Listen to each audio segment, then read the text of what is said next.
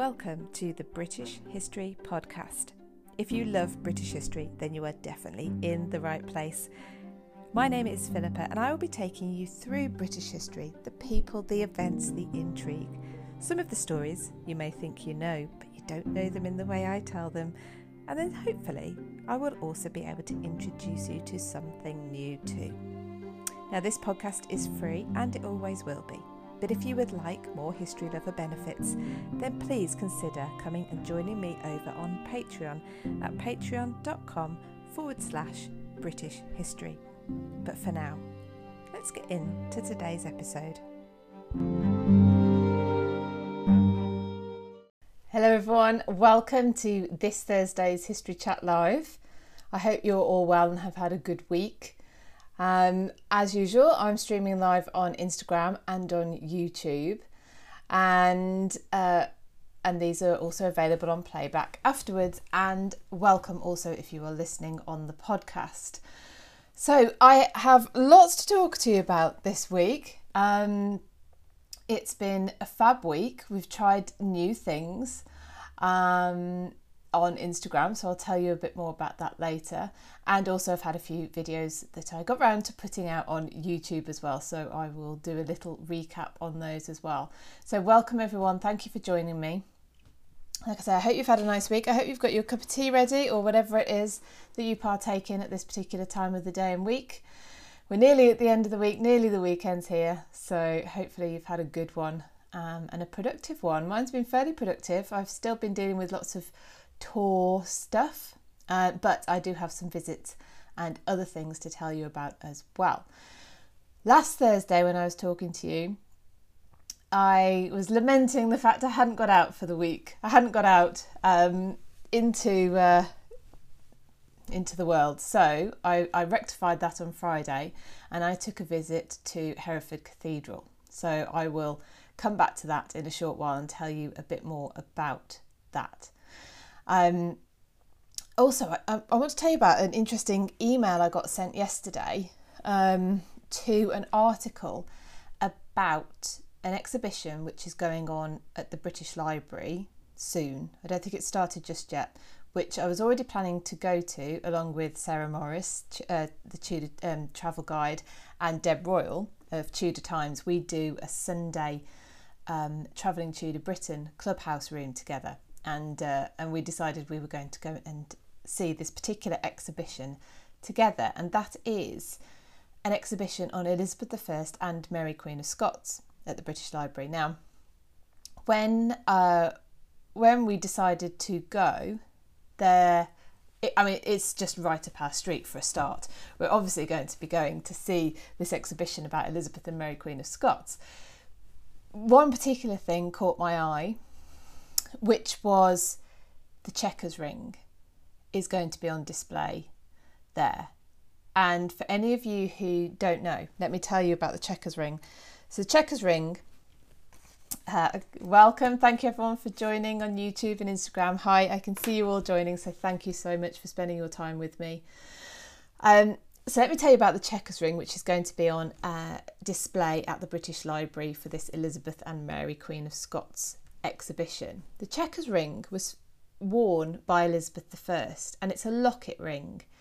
So it's tiny, about the size of a little fingernail, if that. Depends on how big your fingernails are, I suppose. And it opened up. So let me tell you about the outside first. The outside of it has an E in, I think, rubies, because they're red. Is there another stone that's red? I don't know. So let's say rubies. An E, the letter E, obviously for Elizabeth.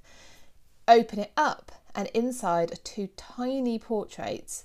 One clearly of Elizabeth and the other has been the subject of some debate as to who would be the other lady depicted. Could it be a younger Elizabeth? Could it be Catherine Parr? But I think most people now come down on the side of it's Anne Boleyn.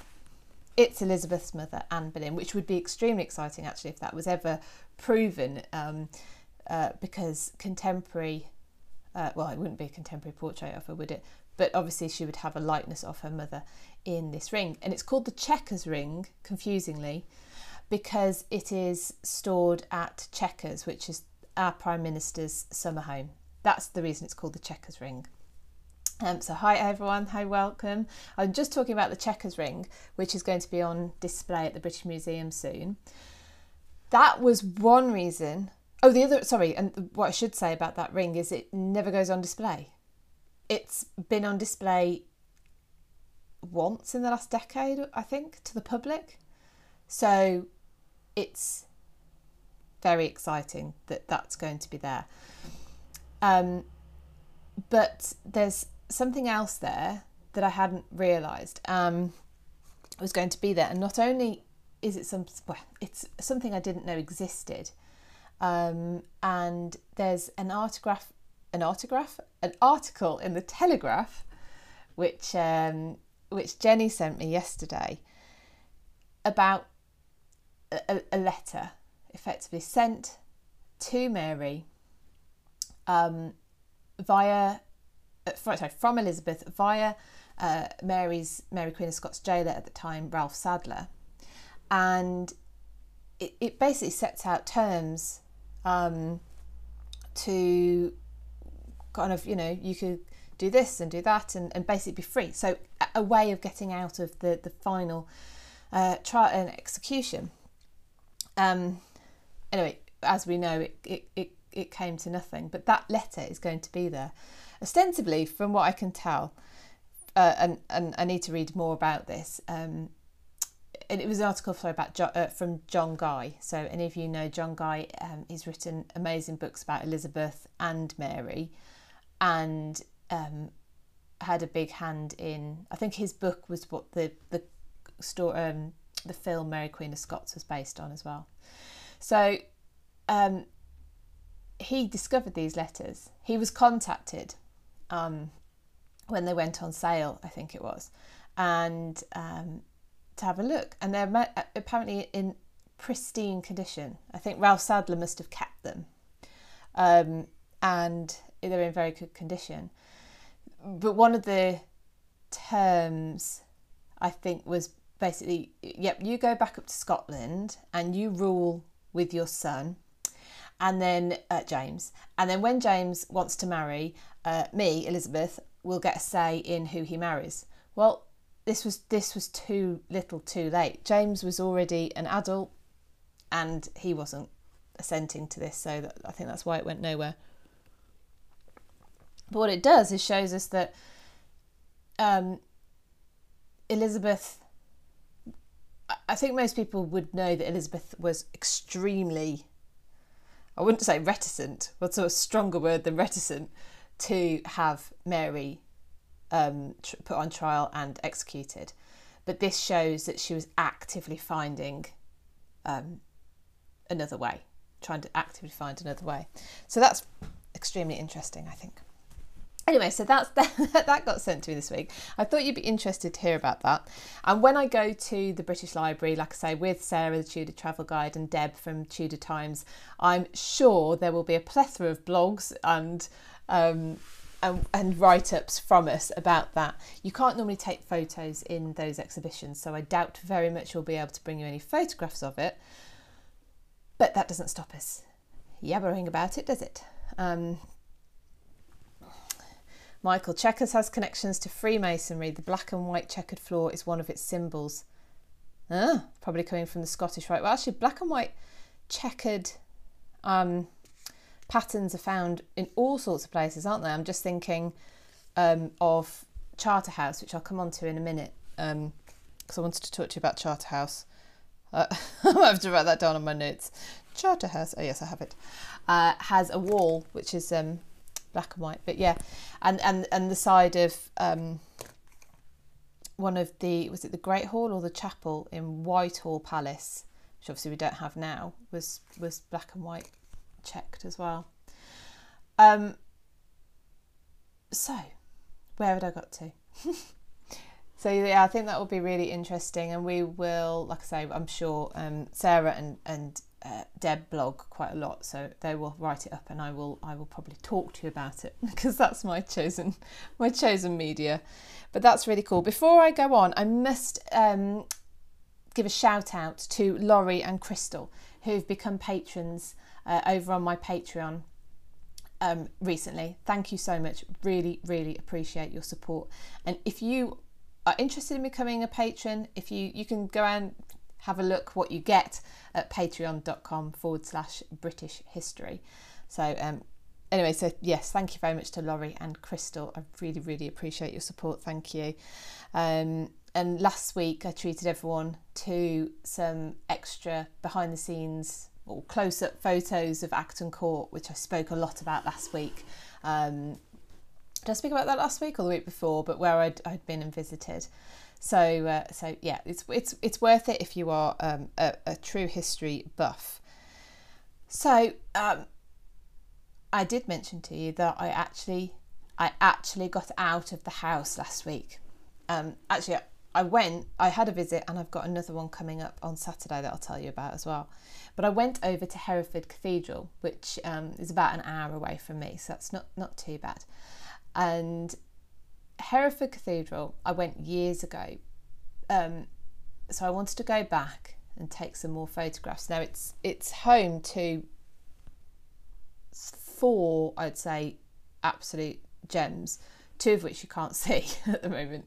The Hereford Gospels, which aren't on display. I think you might have to ask to see those. And the 1217 Magna Carta. We've spoken about Magna Carta before. The 1217 version is the first time it was reissued. So Magna Carta was created in 1215. It effectively a list of demands from the barons, a set of rules that the king was going to abide by from now on, beginning with allowing the church autonomy. And it had all these things. It's really very much not what people perceive Magna Carta to have been, at least in its original form. It's more taken on that idea after, and the term Magna Carta has become synonymous with freedoms and rights and representation. But it was quickly annulled. I think I did a post in August. So it was created in the June 1215, and in the August it was annulled. The Pope said, "Don't you be following that. It's not for you. It's not legal. It's against God. Whatever he could think of to say, don't follow it." But we all know about Magna Carta, so it obviously survived. And it was reissued in 1217. So King John, who had his seal put on it, he died in 1216, and his son was a minor, Henry III. Was he Henry III or Henry II? How far down the line are we by then? Sorry, Google it. But he was a minor, and one of the ideas that his I was going to say minders. That's not the right word. His regents had, one of whom was the famous William Marshall, was to reissue Magna Carta, but instead of it being the demands of the barons assented to by the king, it was going to be a royal document. So it's going to be issued by the crown. And that's where we get the 1217 version of Magna Carta from. So anyway, Hereford Cathedral usually has a copy on display, but guess where it is? I think it's in Washington. It's certainly in America. So I went to Hereford to see it, and it's overseas. So there you go. But that's fine. That's good. It's getting out and about, and people are getting to see it. But what is still there and doesn't move, thankfully, is the Mappa Mundi. Well, Mappa Mundi is a 13th century map, and actually Mappa apparently isn't the word for map. I didn't realise this till I got talking to the lady there. It means cloth, I think, or so. Anyway, and you can see, if you have a look on my Instagram, I've shared pictures of the Mappa Mundi, and you can see it's in it's like a square with a point on the top, that kind of shape if you think about it, like a child would draw a house, that kind of shape. That is one calf skin. So then you can work out the shape. The head would have been at the top, etc. And it's quite likely that that calf was raised in order for this job, in order for its skin to be used for this creation. So anyone who's just joining me, I'm talking about the Mappa Mundi, which is held at Hereford Cathedral, and it's quite large. I actually don't know how large it is. Maybe 1.5 meters by 2. No, maybe not quite that big actually. It's around that kind of. Imagine a calf. Anyway, laid out. Maybe don't imagine that actually. But this calf was quite possibly raised specifically for its skin to be used for this map, and it depicts the known world and the afterlife as well. And it's not supposed to be a graphical representation of exactly what's on the earth. It's more like an infographic now. Oh God, I'm such a heathen. So it will it's got on there England, and Hereford, of course, London, but it's got Babylon. Oh, what else? It's even got, and I must share this. I will certainly share this with my patrons. I kid you not. I can't wait to show you actually. A man on skis with a bobble hat. That's what it looks like in the colder parts. It's incredible. Like I say, 13th century, created by the monks, and they have a wooden case, frame, I suppose, that was discarded. I don't know, put in a room. I don't think it got as far as a tip, thank goodness, but was discarded, and they thought, wow, that's probably something to do with it. It's the same sort of shape. And what's incredible is there is so Jerusalem is bang smack in the middle of this map, and they did use compasses. And some of the circles, the detail on there is amazing. Hello, Gail, welcome. The detail on Mappa Mundi is incredible. And like I say, right in the middle is Jerusalem. And in this frame, so it's got a back as well, this frame has, there's a hole. So they think that even the frame, it wasn't just used to house Mappa Mundi, but it was created whilst in this frame because of the holes that are in there. So I thought that was quite fascinating. Have a look on my Instagram. I have shared some. Oh no, I did a reel. I don't know if I shared any photos yet. I will do. But I did do a reel. While I'm here mentioning reels, also I promised you a reel on Arabella Stewart, or Arbella Stewart, and where she fits in the line of succession after Elizabeth, because she was a potential for the throne after Elizabeth. So I promised I would try and explain that. Welcome, James. Thank you for joining. So I promised I would try and explain Arbella Stewart's, or Arabella Stewart, she's one and the same. Her family. So if you have a look at my reels on Instagram, please do, then hopefully that will explain all. So yes, I've got a reel of Hereford Cathedral. I'll put some more photographs of the Mappa Mundi on, because I just think it is incredible. It is as well really really what's the word, vibrant. It looks like it could have been done yesterday. It really is fantastic. So welcome everyone who's just joining. I've been talking about my visit to Hereford Cathedral. I've been talking about the the exhibition I'm about to go to see on Elizabeth and Mary, Queen of Scots. Gail, I'm sure you'll be off to that at the British Library, and there's this letter in there that we didn't know about before that John Guy has discovered, which indicates that Elizabeth was trying to find a solution, avoid having Mary's head cut off, because that wasn't great for everyone involved. Anyway, so that's what we've been talking about so far. Check out my reels. I will share some more photos of the Mapper Monday because, as you can tell, I'm a little bit obsessed with it. The other thing that's at Hereford is this incredible chained library, and this links to the Mapper Monday. The Mapper Monday almost got sold. Fairly dramatic end. The Mapper Monday almost got sold to someone in the United States. Now, as much as I love you over there, I'm quite glad it didn't go. Also, Shakespeare's Birthplace Trust, by the way, almost got sent to America. That's how Shakespeare's Birthplace Trust was established. Did I say Shakespeare's Birthplace was almost sold to someone in America, and that's how the trust came about. That's a very shortened version.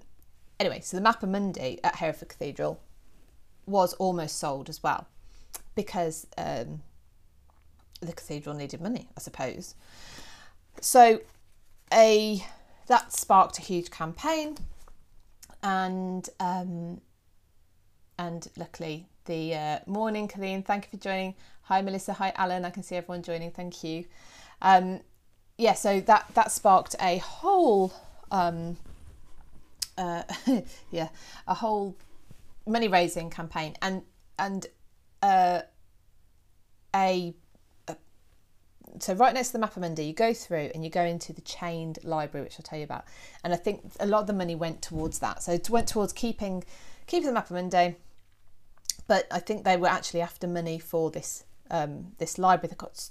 I took pictures of the index of what books they've got there. Incredible. The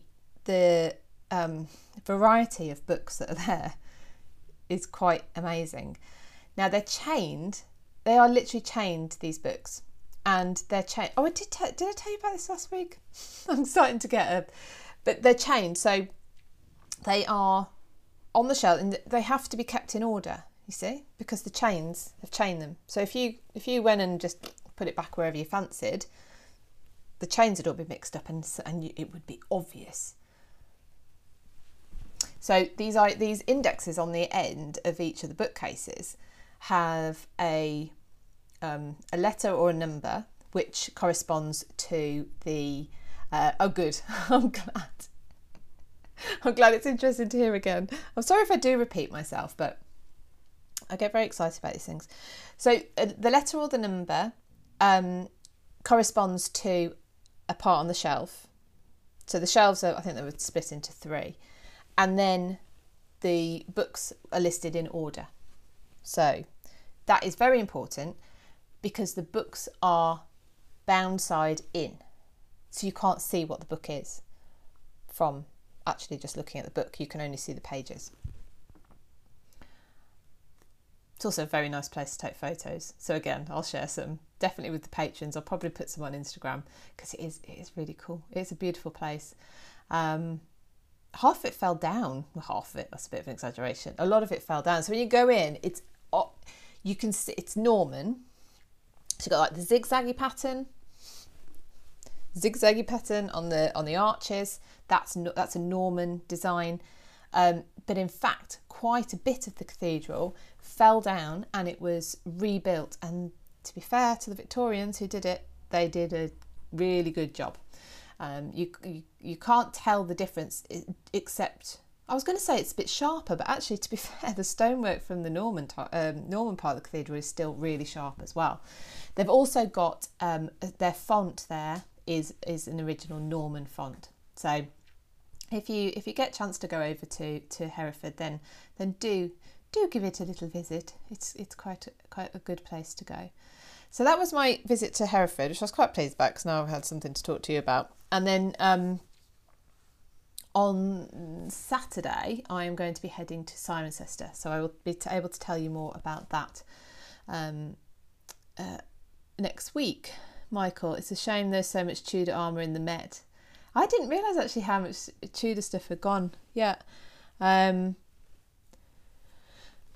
ton of documents in Parliament's library that have never been researched. Yeah, well, so this letter that I was talking about earlier from Elizabeth to Mary Queen of Scots via her jailer Ralph Sadler was found when they were sold as a private. So basically went from one private collection, I think, through Sotheby's to another private collection, and it was in that interceding period that John Guy, I hope I've got this right, I read the article yesterday, so I'm sorry if I've got any of this wrong, but I think that's when he was called in, said, oh, do you want to have a look at these? Now there must be documents like that in private collections, in badly kept archives, just in archives, even if they're not badly kept. We have archives in county libraries. We have archives in, family archives in large houses. A lot have been lost over time with fires and floods, etc., etc. And then you've got your institutions with their own archives as well. And you're right, Michael, unless somebody... I really take my hats off to... my hats? I wear multiple hats. My hat off to researchers who go into these libraries or go into these archives and are just looking. They don't know what are they going to find. They don't know. They don't know what they don't know is there. They're looking in case they can find it. So, for instance, like the Chequers ring, I believe there's no receipt. There's no receipt, no order, whatever for that ring. And so it's not clear, was it a gift for Elizabeth? Did Elizabeth commission it herself? Is there a description of once and for all who the other woman is in the ring? Yeah, maybe there's a piece of paper somewhere that tells us that. So yeah, very interesting and quite frustrating to realise that a lot of this isn't going to be found out in our lifetime, even if someone was set to work right now in every archive. But that's life, I suppose. So that's so fun. Let me take you to Charterhouse now. So Charterhouse, we spoke about on Sunday's Clubhouse room. So on a Sunday, and this is going to change, and I'll tell you about this in a moment. On a Sunday, we have been doing a Travelling Tudor Britain room on Clubhouse. Myself, Deb Royal from Tudor Times, and Sarah Morris from the Tudor Travel Guide. We are going to be moving it onto Instagram as a live, and we're going to be moving it to 4 o'clock on a Friday. So those of you who like to, who are on Instagram and who like to see our faces, then that's where we'll be moving to. Excuse me, I'll take a sip of my tea. Last week, so Sunday, we were talking about Charterhouse. And did I put... Yes, and then I have definitely put a post about Charterhouse on Instagram and some photographs. Charterhouse, you may have heard, is built on the site of a plague pit. And according to one of the brothers at Charterhouse, so I presume this is what they've been told, and so therefore why not? It must be true. The green, so Charterhouse there's Charterhouse Square outside. They reckon there's around 5,000 bodies that were buried in the early 14th century in this plague pit. And then in the 1370s, I think it was, a man called, oh my goodness, I've now totally forgotten, Manny, requested from the Pope Clement VI, I can remember that for some reason, to set up a Cistercian monastery there. And that's when we begin to see the Charterhouse monastery. Now, Charterhouse is interesting to Tudor fans because when Elizabeth became queen in 1558, she was at Hatfield House. She held her first. We always say she held her first Privy Council meeting there, but it was more informal, and it was with sort of her closest. When she came into London, she decided to stay at Charterhouse, which was the property of Sir Edward North at the time. She stayed there for 5 days, and I knew that she had held more Privy Council meetings there, but actually they were the first full ones. So these were the first sort of official Privy Council meetings, and she held at least one a day, and on one day she held 2. And you can go to the room where she would have held these Privy Council meetings, which is all quite exciting. On the ceiling, they've recreated across the whole ceiling a patch, a pattern that's just on a patch on the ceiling of the ceiling pattern from when the 4th Duke of Norfolk, Thomas Howard, 4th Duke of Norfolk, lived there. And it has thistles on it, Scottish thistles. Now, this is the one who lost his head because he wanted to marry Mary Queen of Scots and bump Elizabeth off.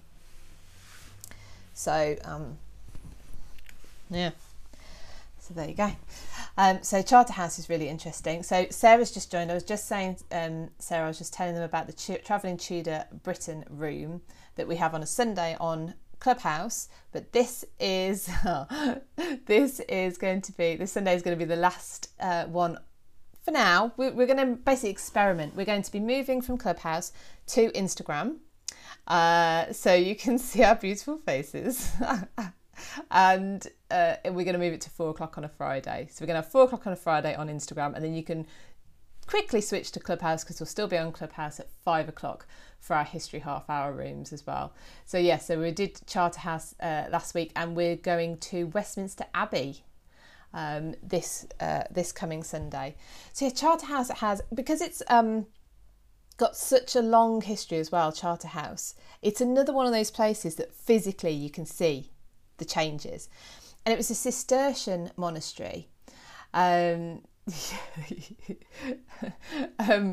it's a Cistercian monastery, and from my understanding, the brothers, they had a much stricter code than some of the others about a lippy. I was wondering, Sarah says she needs to put on a loopy. What's she loopy? She meant lippy. I get you now. So the Cistercian monks would live in isolation for, I think, 23 hours a day or something along those lines. So you can still see the entrance to their cells in part of the old cloister. And so there's a door, obviously, but then there's a like a hatchway around the side where their food would be passed through. I mean, you can only be a hermit, can't you, if someone's going to be sending you in food. It's a bit like lockdown and Amazon and takeaways, sort of. Not quite the same, obviously. But anyway, you can still see the entrances, which is very exciting. And any of you who are into soccer or football, Charterhouse, it was, once it became a Jenna, Oak Lane Homestead, I see your handle, and I knew, and I said last week, I'm so rubbish with making those connections when I'm thinking of other things. Jenna, thank you. Jenna joins all the time, and you're so fun, thank you. Yeah, so Charterhouse became eventually, because obviously it was dissolved, the Cistercian monks, that's a whole story. They're all martyred and recognised as martyrs by the Catholic Church, because they were put to death in a whole heap of horrible ways over a 5-year period as well. They weren't even all killed at the same time because they wouldn't assent to Henry's Act of Succession, which you weren't allowed to do. You're supposed to follow what Henry said, or pay the consequences, but they did pay the consequences. Now, after the dissolution, eventually it became a school for poor boys and almshouses for elderly men who'd fallen on hard times, ex-military, that kind of idea. A bit similar to the Royal Naval College at Greenwich. Eventually the school moved out and is now no longer a school for poor boys, only extremely rich boys, a little bit like your Eatons and your Christchurch. A little bit irritating as far as I'm concerned. that these schools started off as schools for poor boys, and now you need £40,000 at least a year to send them there. Anyway, the almshouses for the elderly men have stayed, and you still have brothers, and you have lady brothers. I think there's a lady brother. She chose the to keep the word brother, which I think is a lovely gesture. But lady brother, so I'm presuming that it was the young boys that were playing soccer and football at Charterhouse, and they played in the cloisters. Well, the cloisters have got open windows, so if the ball went out, they needed a rule. So that's where the throw-in rule comes from. And also, because they're playing in this small corridor, effectively, if your striker, the guy that you have up front to try and score the goals, if he is just standing there, you can get the ball to him, boom, it's straight in the goal. So they created the offside rule, which is basically you have to have one defender in between. Anyway, that gets very complicated, only because I keep changing it.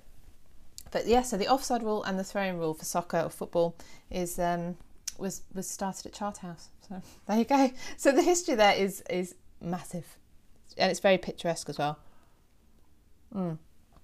So that was Sunday, but I should tell you about Friday as well. I don't know if Sarah's still with us, but Friday we had Tracy Borman come and this is back to Clubhouse, and talk to us about Thomas Cromwell.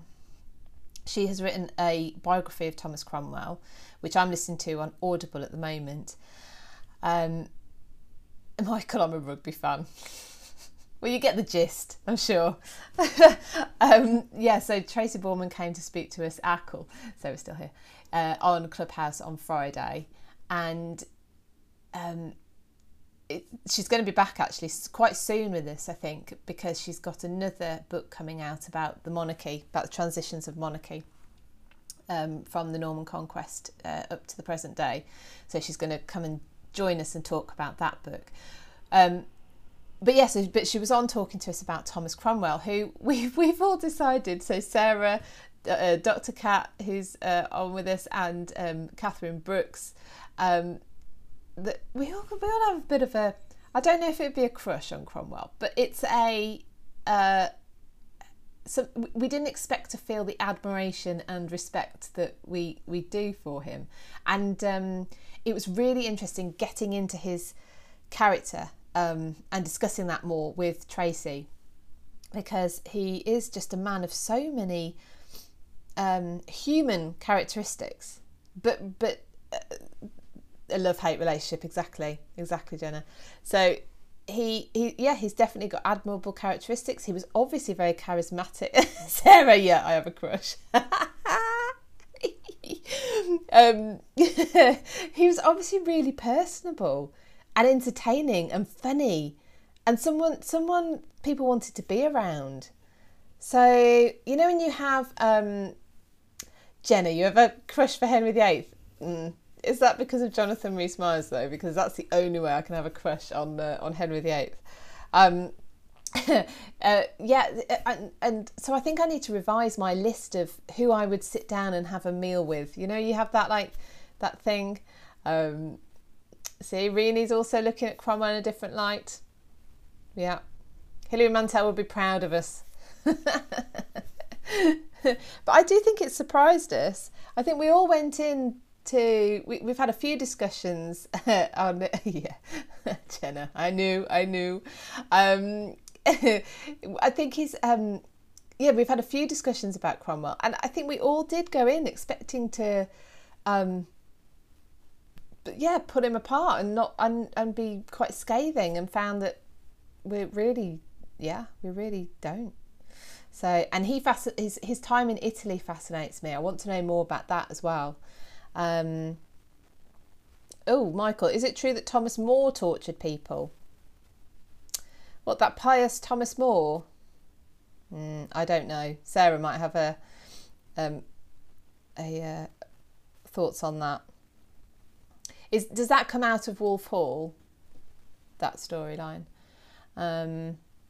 Colin, he was a hottie in the first part of his reign. Well, Henry VIII was indeed a hottie in the first part of his reign. Yeah, but this is what happens if you start falling off horses and, I don't know, being jabbed with big wooden lances. Michael Wolf Hall. Yeah, I'm not sure. I don't know. I've not looked into the credibility of that storyline. Yeah, anyway, so we got to Henry VIII. So Jonathan Rees-Myers, thank you. Sarah says, I think he did allow persecution of prisoners in the Tower. So the thing is, it was a time of that. Thomas More decided his conscience wouldn't allow him to change his beliefs to stay alive. You know, so if you can be that steadfast for one reason, then potentially you're going to allow other things to happen for that belief as well. Is my viewpoint. So we spoke about Thomas Cromwell. Monday we in Clubhouse we were talking about, is usurpation ever justified, which is quite a fun conversation, because you got people usurped, but then they or somebody in their line had usurped the throne already. So, of course, Henry VI usurped potentially by Edward IV, but Henry VI's grandfather was Henry IV, Henry Bolingbroke, who usurped the throne. So did Henry VII usurp the throne? But actually it went on, and then we got into a discussion as well about, well, who are these people who think they can just tell us what to do? Why do we care? Yes, what goes around comes around, indeed. And it was a really interesting conversation. That was fun. We might redo that one actually, because that was quite good. That was going down all sorts of dark alleys. So last night, many of you joined us for it. Thank you so much. We moved our History After Dark room, which is our normal Wednesday night room, from Clubhouse onto Instagram, and we did it as an Instagram live.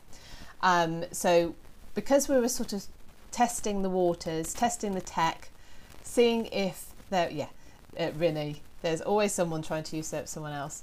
I'm diverting Sarah from building her landing pages. I'm good for that. Good for a bit of diversion. Oh. So we were testing the tech. We were seeing if we could actually get 3 people on a screen, because we've never done that before. We'll be going for 4 soon. and so we just kept the conversation light. Our History After Dark room is we sometimes go into topics that are a little bit more close to the edge.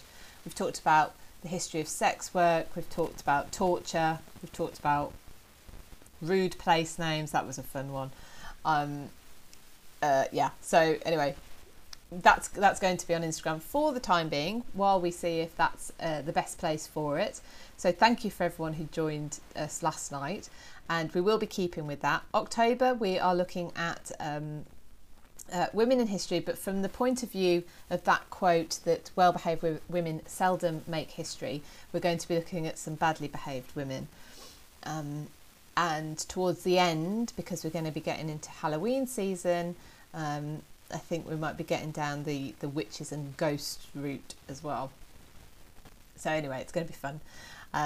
So that was good. Back onto Clubhouse on Friday, we are going to be talking about Mary the First. Michael, indeed. Well, they make history, the bad women, not bad women. So Friday we've titled the room this something about Mary So Mary I was crowned at Westminster Abbey in 1553 on the 1st of October. It was a Sunday that year. And of course, she was a single woman at that point. She was the first Queen of England regnant to be crowned, so regnant as opposed to regent. Jenna, one on Hampton Court ghosts would be fun for Halloween. Yes, perhaps we can get James Peacock back as well from Hampton Court to talk about some of the ghosts. That would be fun. Yes, Sarah, I'm going to try. This is revision from my head as well, so don't take anything I say for granted. But yeah, so Mary was crowned, Westminster Abbey, 1st of October 1553. So she was still single. She wasn't our first queen regnant, but to be fair to Jane, she didn't have very long to do with that lot. So although, you know, we can certainly argue that we should call her Queen Jane, not just Lady Jane Grey, Mary was the first one to be crowned. So Mary burned and prayed and justified herself. Indeedy. Although, as Kat says, Mary created martyrs and Elizabeth created traitors. So there's some clever stuff going on in Elizabeth's reign, which meant that she didn't get the same vitriol for what she did. However, so Mary was crowned first Queen Regent as opposed to regnant, as opposed to regent being the queen, the wife of the king. So she's single. So then pressure is put on her. You need to marry. She wants to marry anyway. You know, at the age of 17, her world got turned upside down. She should have been on the marriage market. That sounds really bad, but you know, the European marriage scene, whatever you want to call it, and suddenly she was worthless in that arena. And I will look up, Sarah, how old Mary was when she came to the throne, and she must have already been in her 30s. And so thoughts turned to her having a husband. Now, the problem in Tudor time, or Tudor England, Europe, whatever, at this time, is a wife is subordinate to her husband. So what do you do if your queen, if your head of the country is a woman and then she gets married? She's supposed to be subordinate to her king, to her husband, sorry. So, and then if that man happens to be the king of another country, which we know he ended up being, does that mean England comes under that country? What happens if the Queen dies? Does he then become king of both countries? How does it all work? So all of this had to be sorted out before she went on to marry Philip II of Spain. So we're going to be talking about that and everything that went with it on Friday in Clubhouse. So that's 5 o'clock. If you would like to join us, we would love to see you there. So I've spoken about the letter. Sarah's joined since I was talking about that, but so Sarah and myself and Deb are going to see this exhibition, like I say, about Elizabeth and Mary Queen of Scots at the British Library, and it has this letter in it discovered by John Guy, which gives a different view of Elizabeth's. Well, it gives proof actually that Elizabeth was trying to find a way out of executing Mary by actually trying to negotiate with Mary, and it was through one of Sarah's favourites, Ralph Sadler, who was Mary's jailer at the time. Colleen says she has a soft spot for Mary. Renee can't believe it. Well, Mary, you know, Mary's life was turned absolutely upside down. Every aspect of her life was just everything she knew was obliterated. Her parents' marriage, her religion, her relationship with her mother, how she saw her future. Ralph the dude. How Mary's, you know, everything in Mary's life. She's 17, remember, at this point. So everything has been stable. And she thinks she knows her life path. And suddenly everything goes. And I don't think it's a surprise, therefore, that she becomes fanatical or, yeah, steadfast. If we're kind. Her father failed her. Her father failed her, most certainly. Yeah, absolutely. Mary couldn't have been any worse than James I. Yeah, I mean, we you know, James persecuted. He had a real thing about witches, didn't he?